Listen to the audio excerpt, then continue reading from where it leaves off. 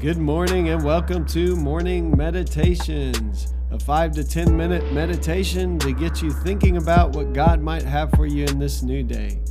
I'm your host, Pastor Nate Cook, so we hope you'll enjoy your meditation for this morning.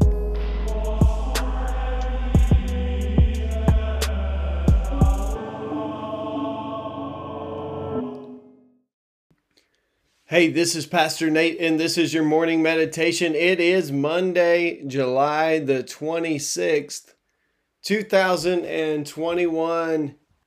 So today we're once again reading in Psalm 23.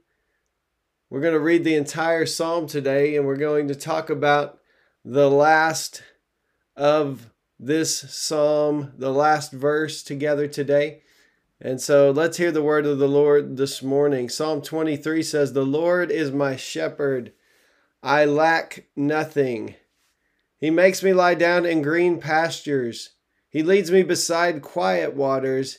He refreshes my soul. He guides me along the right paths for his name's sake.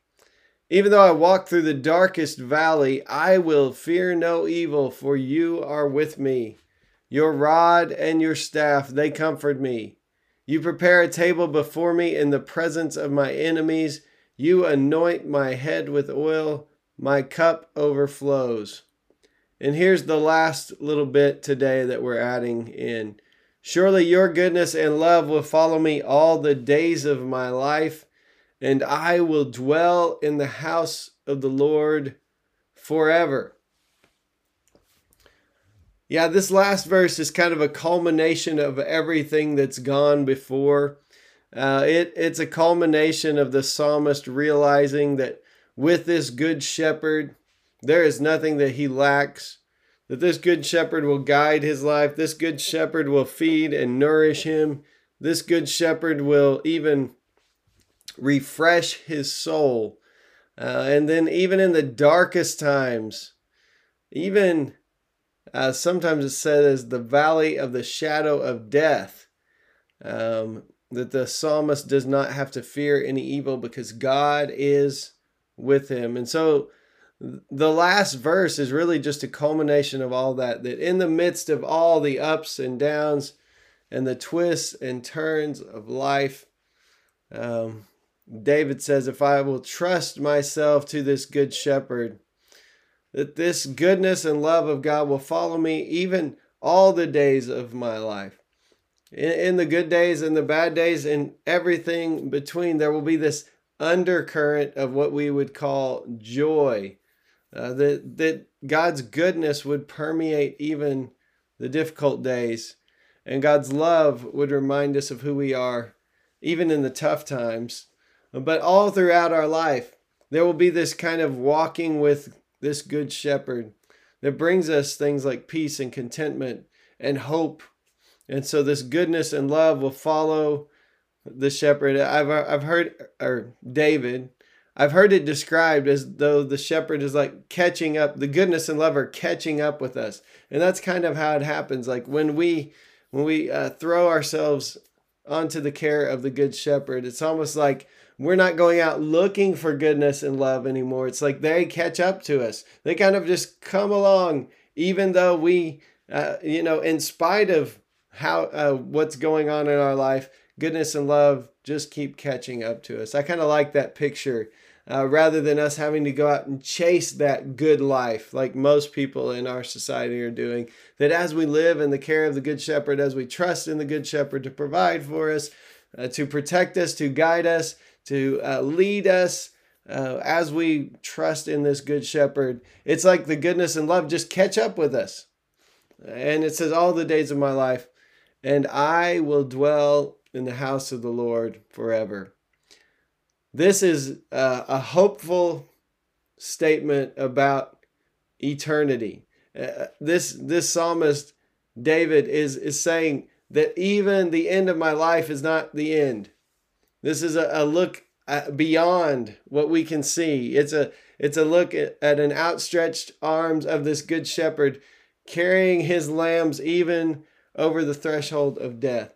One of the things that I believe is so true is that we were meant to live in God's presence, to dwell with God now.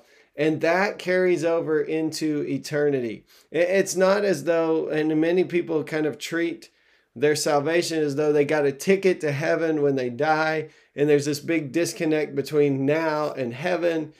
No, we are to live in ways that resemble the kingdom of God, so that we are getting ourselves ready to live in God's good kingdom in eternity.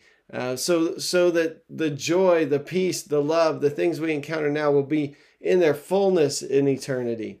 The way the old hymn writer said it was this: blessed assurance, Jesus is mine. Oh, what a foretaste, a beginning taste, a taste of what's coming, a foretaste of glory divine. And so the good news in this psalm is, as we begin to live in the care of the Good Shepherd, that we begin to experience heaven on earth now. We begin to experience relationship, closeness with God, dwelling with God now. And that is what eternity will be, us dwelling with God in its fullness. And so there's not a big disconnect between now and eternity. And then death just becomes this threshold we walk through. It's not like a whole ending and then there's a whole other thing over here. It is a continuation of where we've been living if we've been entrusting ourselves to the Good Shepherd. I love the idea that whatever you're doing right now is kind of what echoes in eternity. If you're dwelling with God now, you will understand in that new heaven and that new earth, you will understand what it means to dwell with God in God's fullness. But if we continually reject God, Scripture is pretty clear that there is a possibility that we could reject God forever. And that's something I don't even want to dwell on or think about. I want to live my life in the care of the Good Shepherd, trusting Him more and more each day, so that I begin to have that foretaste of the eternal glory of living with God in the new heaven and the new earth. Hey, that's just a thought for this morning, and I hope you have a great day. Well, thanks again for joining us for this morning meditation. Hey, do us a favor, rate us on iTunes, or even leave some feedback about our podcast so that other listeners can know how much you enjoy your morning meditations. Hey, have a great day.